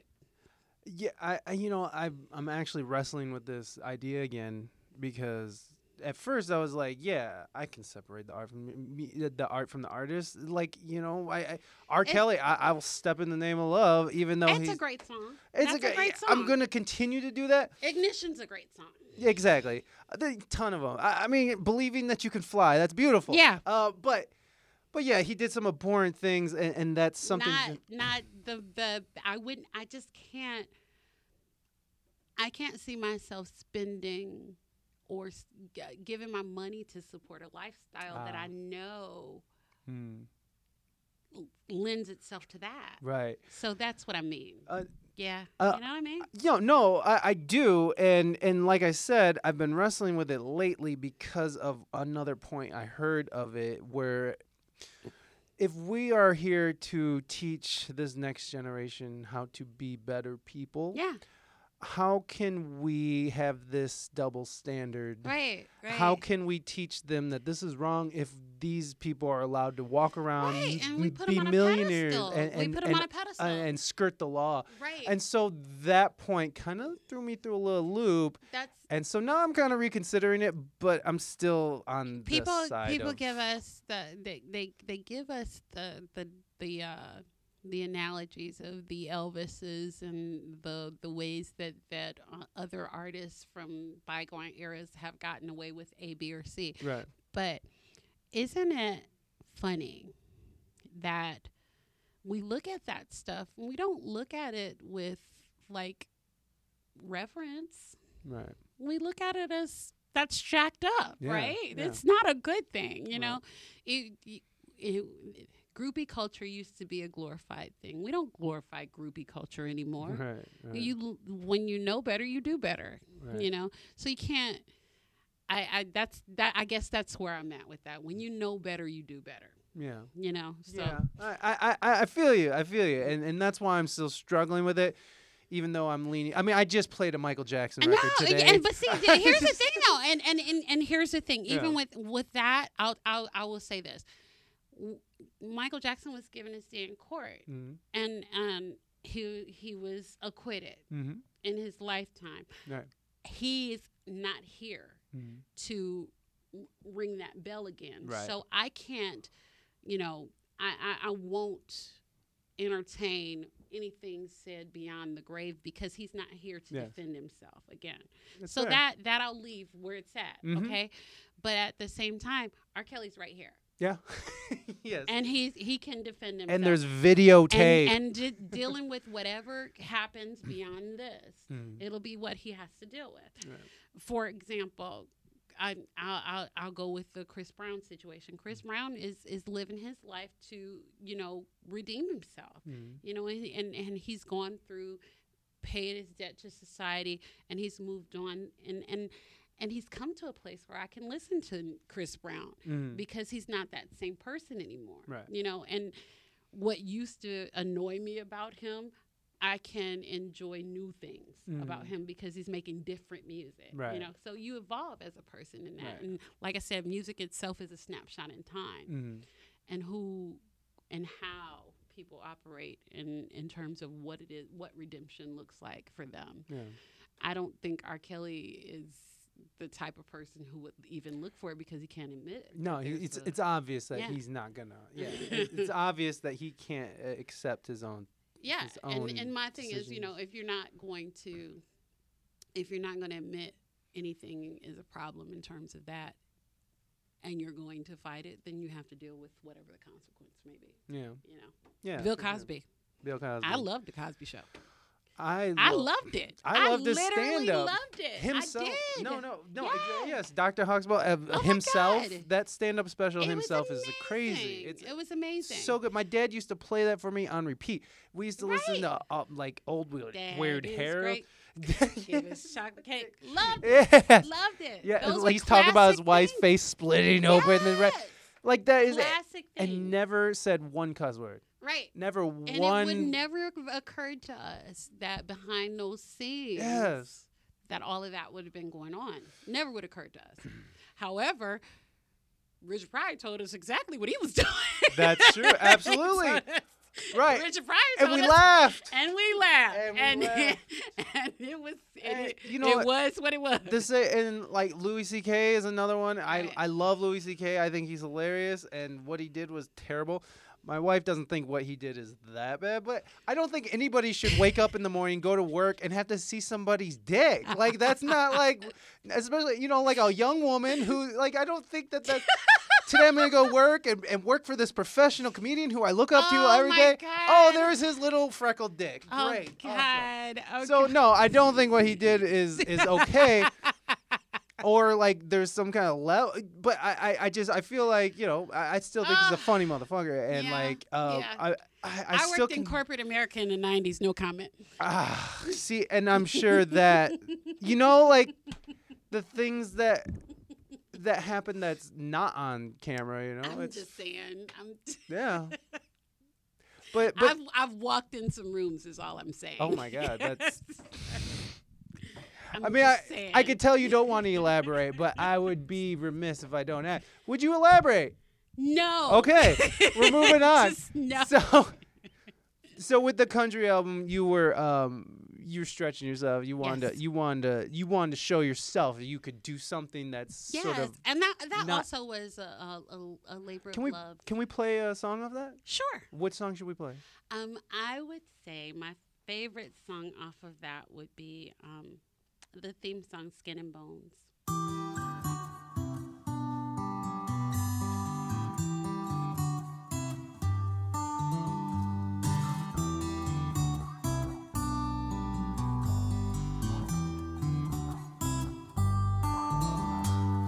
I believe the sun will rise and light the darkened skies.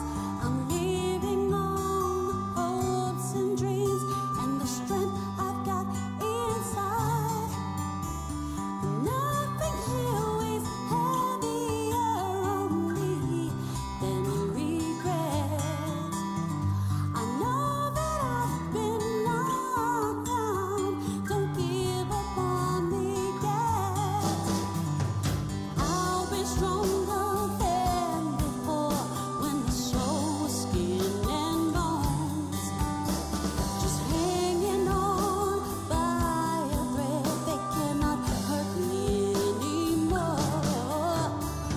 We'll stand together side by side and weather any storm.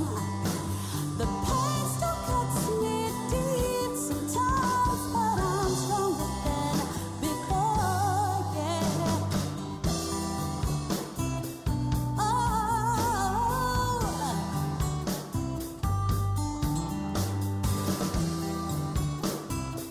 Oh,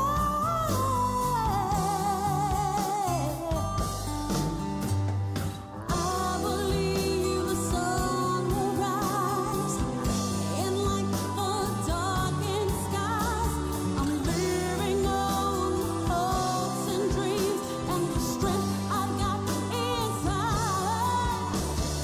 Nothing here weighs heavier on me than regrets.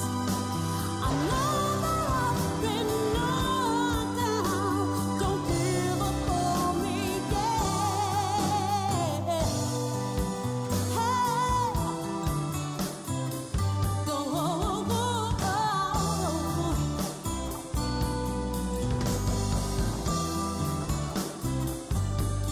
I had a dream that I would fly, and someday I'd be a queen.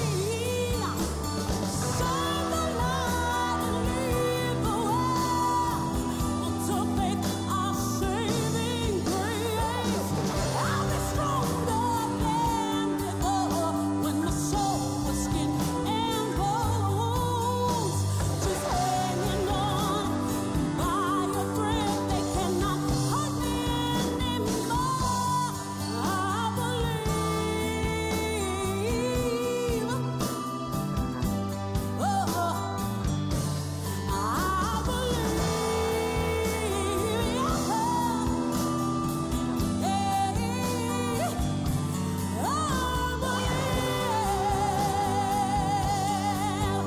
When the soul is skin and bones, just hanging on by a thread. They cannot hurt me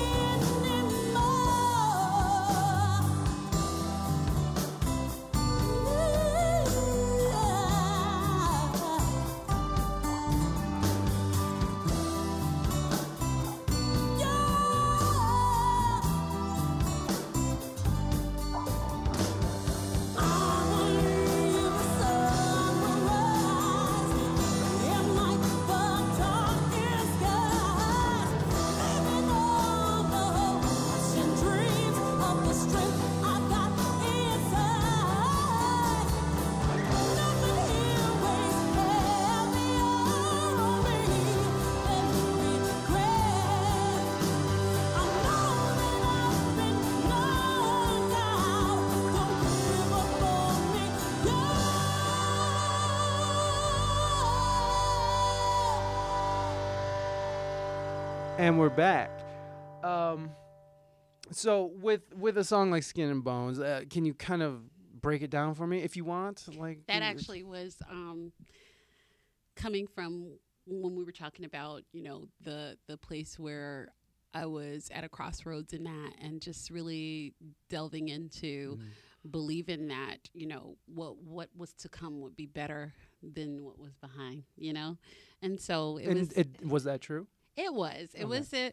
was a place of optimism, and really just kind of like giving myself the hope and the faith, and really just kind of the change where I was really trying to change my life.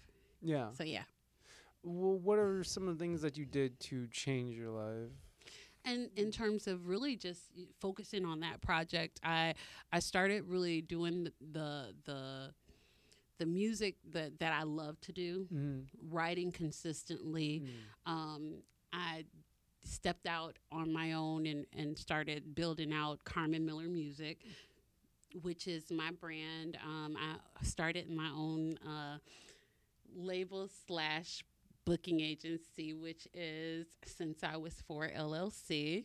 And what I am is my own full service agency for the acts that I book, which are right now I'm working with my metal band which is Aftermath.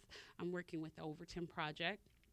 I'm also working with a duo and a trio that I book on a regular basis. And I just, kind of wanted to be my own person when it came to taking charge of my musical life. And that was sort of the start of It that. really was. Okay, so that album was like a new beginning It was. for you. It was. And, I built out the website, Carmen Miller Music, where I was able to press, release, and sell my own music. And I actually, the album spawned a couple of songs that did pretty well. We had a song that charted in Belgium, which was kind of nice. That's amazing. on iTunes in Belgium, which was kind of cool. That's beautiful. Yeah. And then we did a song that was on a song called Let's Go, which was a single after that. It was more of a, like a hard rock kind of single after that. And it was featured in the TV movie Bad Dad Rehab. So, Oh, awesome. yeah. Congratulations. Thank That's you. huge. I have friends who just specifically make music for that. Yeah. They just like, all I do is make stupid ukulele songs every day. Yeah. And but you know what? The way that they explain it, at least one of them, Phil, he played drums on me and my wife's album.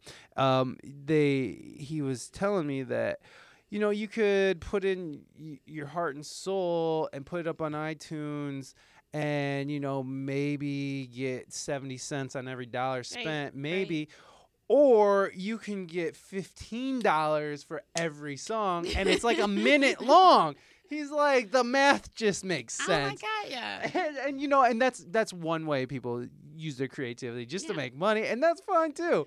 It's But like it's like it just really to have something that I knew that people would hear was Yeah. kind of nice. exactly, and it's Yeah. something that's gonna live on beyond Yeah. you. Like in Bad Dad, was Right. it? What was it? Bad Dad Rehab. It was Bad- on VH1, Awesome. and it was kind of cool. Oh, And, that's more than kind of cool. That's amazing. Do you own a copy of the movie? I do. Well, it's you can go on YouTube and Yeah. watch it. It's kind of cool. And then, even on VH1, I think they still have it. Sweet. But yeah, and then right now I'm working on some. So new how stuff. long ago was that? I'm so sorry. That's been a couple years. It's Okay, been a so- couple years since we did. And so now, like the stuff you're working on now, is the first stuff since that album? Yeah, Okay. Aftermath is working on an album right now, and that's been the big focus for me. And then Are you? Where are you recording? we're actually recording independently studio. Oh God, Andy is gonna kill me because I don't know the name of his studio. Andy Kunkel is recording us. Okay. Well, at least his name is out Hi, there. Andy. I'm sorry. You should have made your name a little bit more memorable, Andy. No, because it's like a home studio, and I'm sorry because I forgot. It's Andy's house. Andy's studio. We're calling it Andy's studio. I'm gonna remember it when I leave, and Yeah. I'm not gonna need it. That's okay. But we're recording over there, and I've done some recording with Angola Road too. I've been featured on a couple of their albums, and That's the name of the band? yeah, Angola Road. What kind of Yeah. music is that? that they're also a metal band. Nice. Now, their drummer Johnny Capoletti is the father of Rook, who plays for MGK, plays drums for MGK. Oh, nice. Okay. So, yeah. Son's doing well. Yes, very much so. Nice. And I love those guys. Angola Road. As a matter of fact, I'm doing a show with them and George Lynch from Dokken up in Detroit next week on the 20th. The 20th, is that a Saturday or It's a Thursday. Thursday? We're playing. Perfect. Yeah. Because this show comes out Wednesday. Yeah, we're playing Next Wednesday, not Thursday this Wednesday. at the Token Lounge in Westland, Michigan. Aftermath is opening for Angola Road and the Lynch Mob. So. Awesome. Heck yeah, man. That's awesome. So are you full on yelling, screaming? Or are you just singing loudly? Like, what's your approach to like metal and rock Well, you as know a what? vocalist? I think that it 'Cause should still be melodic. Uh-huh. I think anytime you sing, it should be melodic. I think that there is a lot of people misconstrue what metal and rock should sound like. There's there's black metal, which is the the growling and all of that, of course, yeah. And there's a place for that, but The Swedes, right? The Swedes. Those crazy mugs. Well, I hey, Is it the Swedes or who was it? yeah, they're the Swedes and Norwegians. The yes. Norwegians yeah. who were burning down churches and stuff. Well, get this now. Eating each other. Now, Code Orange is a metal group that does a lot of black metal. That they were up for a Grammy last year, and I have to shout out Jamie Morgan, who is going to be my son's brother-in-law. Oh, nice. And he is the lead singer of Code Orange. Oh, fun. All right. Rock and roll. All right. Literally. So, yes, and I love them very much. Wonderful. But, there's a place for that. But I think that the music that I love goes back to Zeppelin, goes back to the classic rock, goes back to it goes back to Ozzy and Sabbath and a lot of the Ronnie James Dio, the really melodic, beautiful, even because they sang, and where it's not a screeching type of metal, it's a very, very, I can't even call, I don't even know what to call it, but it's very musical. So that's the kind of metal that I love. And so your approach is like, I just sing. Yes. You don't belt it out. I like to belt it out. Okay. So you're belting still. It's, yeah. Okay, but yeah, you're not. Yeah. Okay, I like it. I mean, I'm very interested in seeing this. You know what? Why don't we should play something? We should. Sure. Do you got some? I have some aftermath. Well, then let's listen to it. What song is this called? This is called "Locked Out of the Garden." Okay, we're gonna listen to "Locked Out of the Garden." Come right back.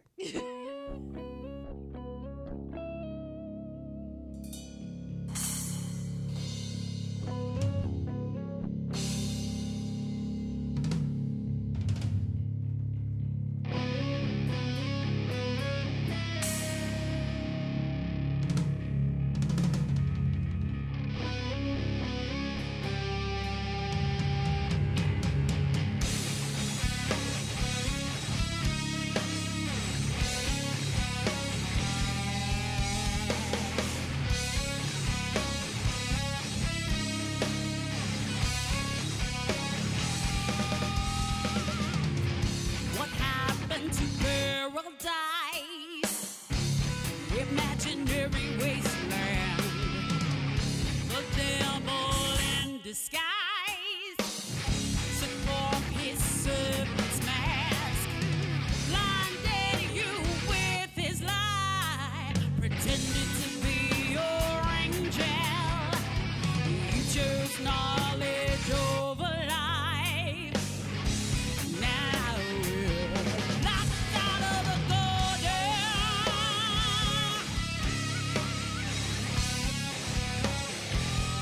Locked out of the garden.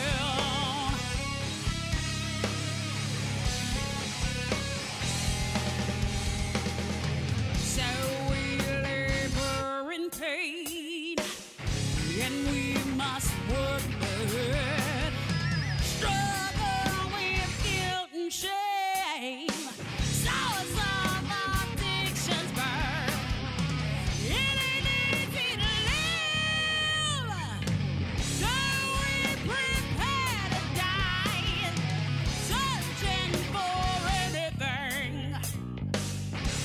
that will calm your mind.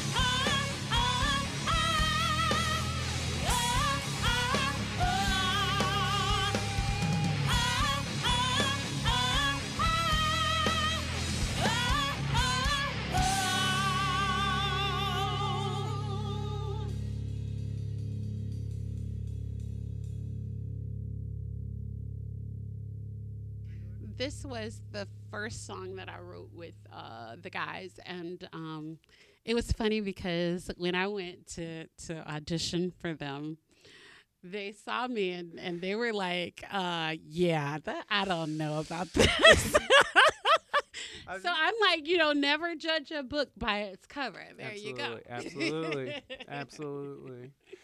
That's fun. So they were just like, wait. So yeah. but it worked out. Yes, absolutely. Now, did they have songs already put together? No, they came with some already put together, but we've been writing probably for about 2 years now together. Oh, awesome. So yeah. Sweet. And so this song that we just listened to is the first single? Is that going to be the first single? Yes. Awesome. That's exciting.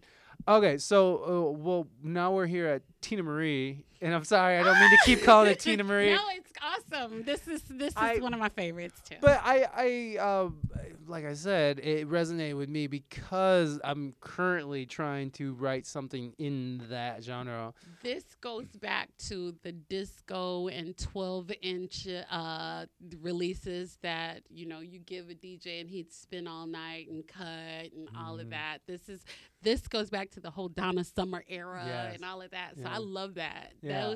This is like when I was a little kid. This is the stuff my mama would play. Oh yeah, totally. Heck yeah. Well, let's listen. It's called, what is it again? Love Out of Nowhere. Thank you. Let's listen to Love Out of Nowhere, and we'll come back and we'll talk about it.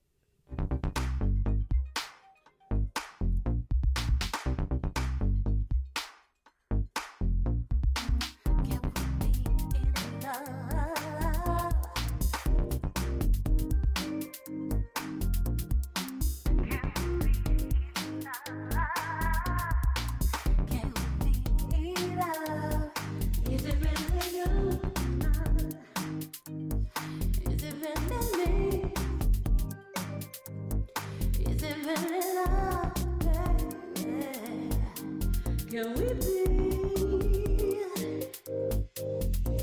free love, giving them together, loving one another sometimes?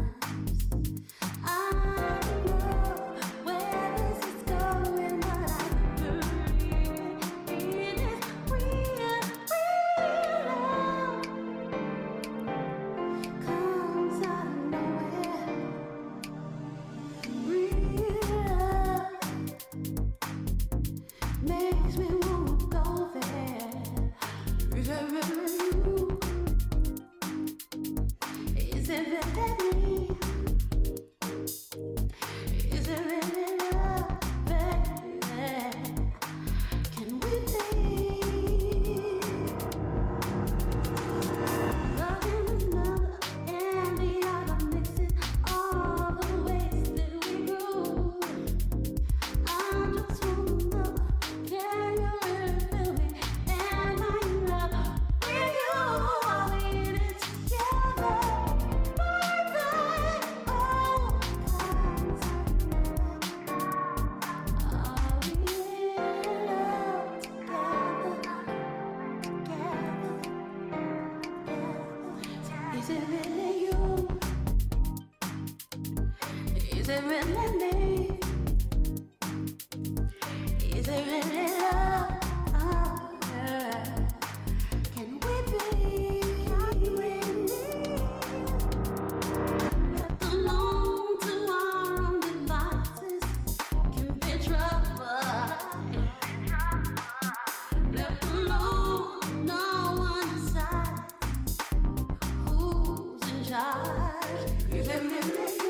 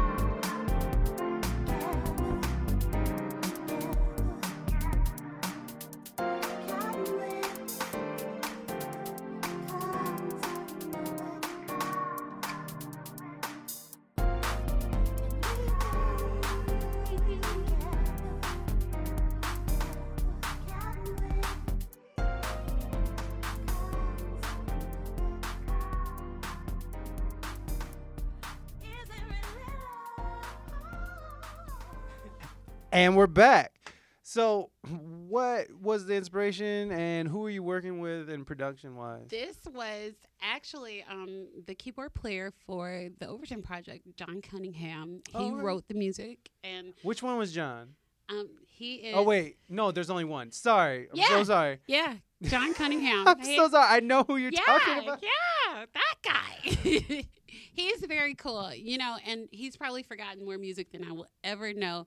He wrote all this music, and I just kind of went over, and this was done at his home studio, and we just kind of got together, and he mixed it all, and just was like, you know what, I was like, go to town, you know. Okay. I went over there and just kind of sang some stuff. This was really like kind of freestyle, to be Okay. honest. And I love when it happens like that because it's so organic Right. and it feels good. It feels like a dance tune. you Yeah, know? yeah. Oh, yeah. It totally is.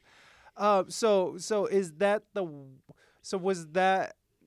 was it a conscious decision to sort of have that sound, that Yes, feel? Okay. yes. That was where I was aiming, you know, because right now there's such there's such a retro Totally. feel of music right now, and I feel like this is a place where, you know, it's fun and it's something that it just catches the moment, you know what I mean? Yeah. And it's feel good music. Yeah, exactly. Yeah. It's And it's what's funny is there's of all these 3 songs, they're all so different. It's like, I mean, the pendulum swings from one end to the next. you Yeah. know? And that's what makes it so fun. Do you feel like that? Do you feel like that's kind of like an internal thing as well? Something that sort of like there's just Yes. Yes. like I that have kind of spill. multiple personalities. Yes. I'm able to do. This is the only way that I can express all of my personality. I got you. Without coming across like a crazy person. Right. And, No. and what's funny is, yes, the same lady sings all those songs. Yeah, that's her. Well, I think that's great, and I think it's like, I don't think anybody should sort of just stay where they're comfortable. You know what I And mean? that, you know what? That's what I've never wanted to be locked into a box of, and I know a lot of people say that, but you know, the industry itself is so fickle that once you come out in a certain way, people only expect you or Right. accept you in a certain way, and I don't ever want that to happen to Yeah, me. You know, I don't subscribe to that either. I want to be able to make music on my own terms. Well, right now, me and my wife are looking at like marketing and like really looking into like investing money in like real PR and Yeah. not buying likes on No, Instagram, I but like know. really investing money into it, just to the point where we can function as a traveling act, Yeah. where we can And that right there is important, and the branding aspect is very important. So Right. you have to be very conscious about. But that's the thing. What Yeah. that conflicts with me is that everything that we're watching, reading, exploring is saying pick one and go. Nah. Whereas, and then you look at my Instagram, Mhm. there's me playing the guitar, piano, bass. There's my friends playing, and then there's I like don't me believe- making stupid, funny videos. I'm gonna There's- tell you what. It's just everywhere. Yeah, I don't believe in that pick one and go, and I'm gonna tell you why. Because that is the old studio model. That is the old record label model, and that model is dead. Yeah. Okay, and the reason why I say I don't believe in it anymore is because you look at every business entity now is innovative. Mm. Okay, you look at Netflix. Netflix is the biggest movie company, and they don't own theaters. Right. Okay, you look at Uber. Mm. Uber is the biggest transportation company. They don't own any cars. Right. You look at, I don't know, Airbnb. They're the biggest hotel chain. Right. They don't own any hotels. Right. So nobody should be able to tell you who or what you can be, because you should not have to be any one thing. Mm-hmm. Okay? Well, You know what I mean? I do So know what you mean, can- but I could argue with that they only do that though. I know. Okay. But at the same time, you're not locked in. Mm-hmm. You're not locked into that space. Right. So let's say you want to play, for example, I'm playing next week at the Token Lounge with a metal show. And the very next day I go to the islands and play reggae. Like, mean, do what you- islands? I go to Middle Bass Island and play reggae. With who? I'm Carmen Miller Music. That's You me. just do reggae? I'm doing reggae. I'm doing That's a amazing. duo with reggae. That's amazing. Yeah. Okay. So that's what I'm saying Yeah, is yeah. you get to choose. If you want to, you get to choose, and you get to design the jobs based on what you market to. So, for example, when I sent my package to Middle Bass, I sent them the videos that were for my reggae act. Okay. Right. When I sent the package to Token, they get the aftermath Right. stuff. When I sent the package to the Heights, they get the pop and the R&B and all of that. So you just have to design, like, and if you want to put your tentacles out there into different places, package yourself for the places you want to be. And I think the important thing to point out here is that you're not talking about just like it's okay to be random, but you must be consistent in what you're selling to people. Exactly. So like if you're gonna be wanting to be a reggae act playing at this reggae festival, don't send them the metal band EPK, or Exactly. don't make your EPK be like, I'm metal, I'm reggae, I'm Right, soul, I'm this. No, Pick no, one. No. So you- I think that's and where that's we're it. getting. Yeah. I think that's the confusion there because consistency is important, and I Yeah. think that's But what people. separating the lanes, you can do Yes. it by separating Right. the lanes. I have my site that's Carmen Miller Music. Mhm. That's basically the hub for the Right. acts. But at the same time, when I do my EPKs, when they're separate entities. Right. So you have an Overton Project EPK, you Right. have a Carmen Miller Music EPK, you have an Aftermath EPK, and they're all different entities. Right. So you can do it, Right. but it just has to be, you compartmentalize what you're selling, but you can do it all Right. as a package. Yes. Yes. No, that is great advice because I think when I've been talking to people specifically about marketing themselves, like everyone is very much about like, yeah, you gotta be consistent in the content that you're presenting, and I do agree with that. And so I've kind of tried it, but I also have a very huge interest in making stupid, funny videos that Right. make you laugh Right. at dumb things. And I also Wait, did you see my Above Me Now video? I haven't seen anything. Oh my God. I've been Okay, so buried in shit lately. So the big thing this week was the gentleman who blew off the lady who had spoken mean to him.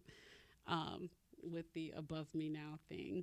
So I made a gospel video out of it. Okay, I'm not even aware of what Oh you're saying. God, you have to hashtag Above Me Now, watch it on Facebook, then go to my video on YouTube. I will. Yeah, You won't be sorry. I appreciate that. No, yeah, it's exactly like that. It's like I enjoy making silly videos. I enjoy making tutorial videos. I like doing lots of things. And whereas the podcast website has kind of become the hub for that, but it's seeming like if I want to do more stuff that's directly comedy or directly something else, it seems like maybe splitting up the Instagrams is kind of what I should be doing, making separate pages to grow. But at the same time, you know what? You can always keep what is uniquely you Yeah. in one spot, Yeah. but give yourself branches. Yeah. Yeah. Yeah, I It's got all like branches of the same It's rooted just- tree. it's so confusing. No, I know. You know what I mean? Like I'm just like I don't know Well, like so much of the messaging is everybody has advice about the ways to go about it, but whatever is going to pop for you is going to be uniquely yours. Yeah. There's no wrong route to the destiny that you have, okay? Your route is going to be the right route for you. And what works for me may not work for you. So don't get discouraged. Oh yeah. But also, I would say take everything that you hear with a grain of salt because, at the end of the day, it's going to be how you guys feel most comfortable and what it is that feels right for you guys that sends you in the direction you're supposed to go. Yeah, and I think that's sort of where we're at now because like I'm figuring out how I create and I figure out how I function as a creative and a creator, a content creator specifically. And so like I have this direction and I know where it's at and I know where I'm comfortable at and I know where I shine, I know where I'm strong at. Yeah. And I think that's an important part about it's like having confidence in what you're creating is a Exactly. huge part of becoming in going the next step. Yeah. Whatever that step is. Yeah. But being confident in what you're doing and The other thing is you have to decide what success looks like to you. yes, exactly. And you have to decide what kind of success is comfortable to you, because so many times people, they get discouraged because they're not seeing that brass ring thing happen, but they've made a nice living doing something that's totally different than what they thought they'd be doing. But if you're able to, look at what it is that you're capable of in the moment and find ways to call that or find ways to carve the success that you want out of that, you can do amazing things. Oh yeah, you really totally. can. No, I agree with you, and I'm actually a testament. I'm like me and my wife have been 4 years completely independent as musicians and Yes. artists. 4 years not depending on anybody That's but awesome. ourselves. So it's a very possible thing, and to me that is all the success that I've That's ever great. needed in my life. That's That's- crazy great. For me, as being who I am and where I come from and how I was compared to what I am now, to be here, I would never would have thought I would have done that. I never had the confidence to do Yeah, that. yeah. But like, it took me. Well, I had to take a leap off the edge. you know. Hey. yeah, But I that's- kind of got pushed because I kind of got fired. So like we Dude, kind of got that's how- pushed into it. But it was like that's that's how it happens. but man, that's how it for happens. real. And those are the moments where it's like you either have the strength and you are able to do this, That's it. or you crumble. That's And it. it doesn't mean you can't.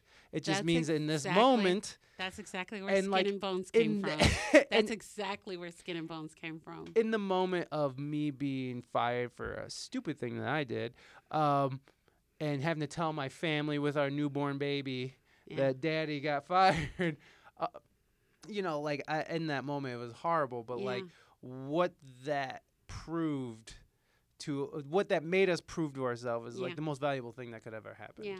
And my wife was already there. I mean, 'cause she was always there. Yeah. It's just one of the things that I love about it, now I'm talking about not believing in your spouse, because at one point I had doubts, and what made me feel better about it was that Michelle Obama doubted Barack Obama the entire time. Oh my God, So yeah. like I was like, Yeah, okay, this is yeah, natural. yeah. It's natural. It's natural to be afraid of the unknown. But see, that's the thing. And when you said the leap of faith, or even being pushed over yeah. the edge, that's exactly where Skin and Bones came from. I'll tell you what, at that time when I said the crossroads aspect, like I said, I had spent 15 years in investment banking. It was at the height of the precipice of the crash of 2008, and our firm had just been bought out by a larger firm, and I didn't have the seniority to stay on, and they brought in other bankers from the larger firm, and I was bought out of my position. Whoa. Yeah. So that was me going through sending my kids to college at that time Whoa. and paying tuition. I had 2 boys in private school. One was graduating, going to school in New York, art school in New York. Out of state tuition. Oh, art yeah. School. Oh, yeah. Oh, yeah. So I went through my retirement. Wow. I went through my savings. Went through all of my investments to get them to finish school. And that was the leap. Yeah. That was the leap. Yeah. Luckily, my daughter can play basketball, and she's going for free. So, yay. That Go was- Detroit Mercy. Hey.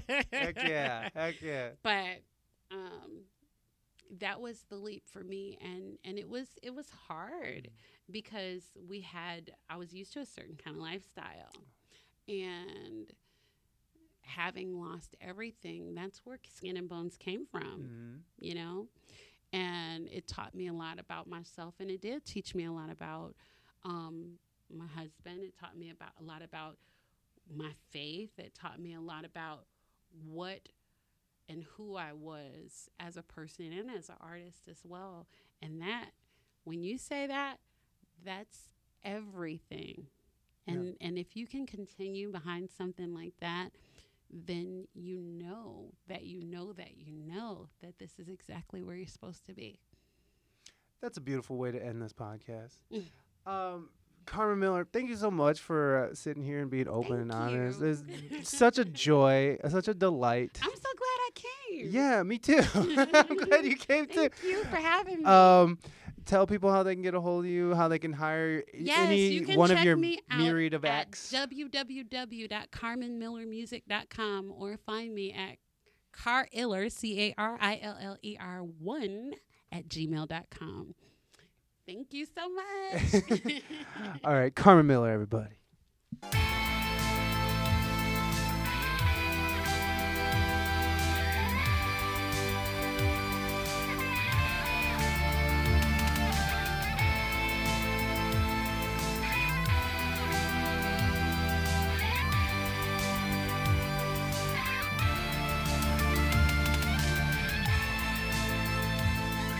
Thank you, Carmen Miller, for coming out and hanging with me and us and chatting about your life and you know, getting a little personal and letting us know how you really feel. So thank you very much, Carmen. Please go check her out, carmenmiller.com. I'll put all the links and stuff in the show notes, so please go click around, go follow, go support. Amazing artist, an amazing person in general. You can also go check out ReinaMystique.com, ReinaMystique.com. We just released the new album 1018, and we're very proud of it, and we'd love for you to check it out too. Also, if you're in the Toledo area tomorrow, June 20th, Thursday at 7 p.m. at the Hollywood Casino here in Toledo, Ohio, come down, support us support us, because me and Rain are going to be performing for a chance to win $5,000. And don't you want me to have $5,000? Imagine all the good I can do with $5,000. Imagine all the weed I can buy with $5,000. Okay, I'm just kidding. No, if we do win the money, it's already spent. Trust me. And I wasn't making any decisions on that. Okay, go check out the newly redesigned WeSpeakEnglishGood.net. You can follow us on Instagram at WeSpeakEnglishGood. Same on Facebook. Please leave a review on iTunes or Stitcher or wherever you get your podcast. Share the podcast. Be the podcast. Okay, that one sucks. It never was good. Okay, that's it for now, guys. I gotta go tow my car to the fucking mechanic, because why not? What else am I doing at 6 in the morning on a Thursday? So, alright, guys, I'll talk to you later. Bye. Oh, wait. HJ's for everybody. Oh, wait. Be good to your fellow human beings. HJ's for everybody. Oh, wait.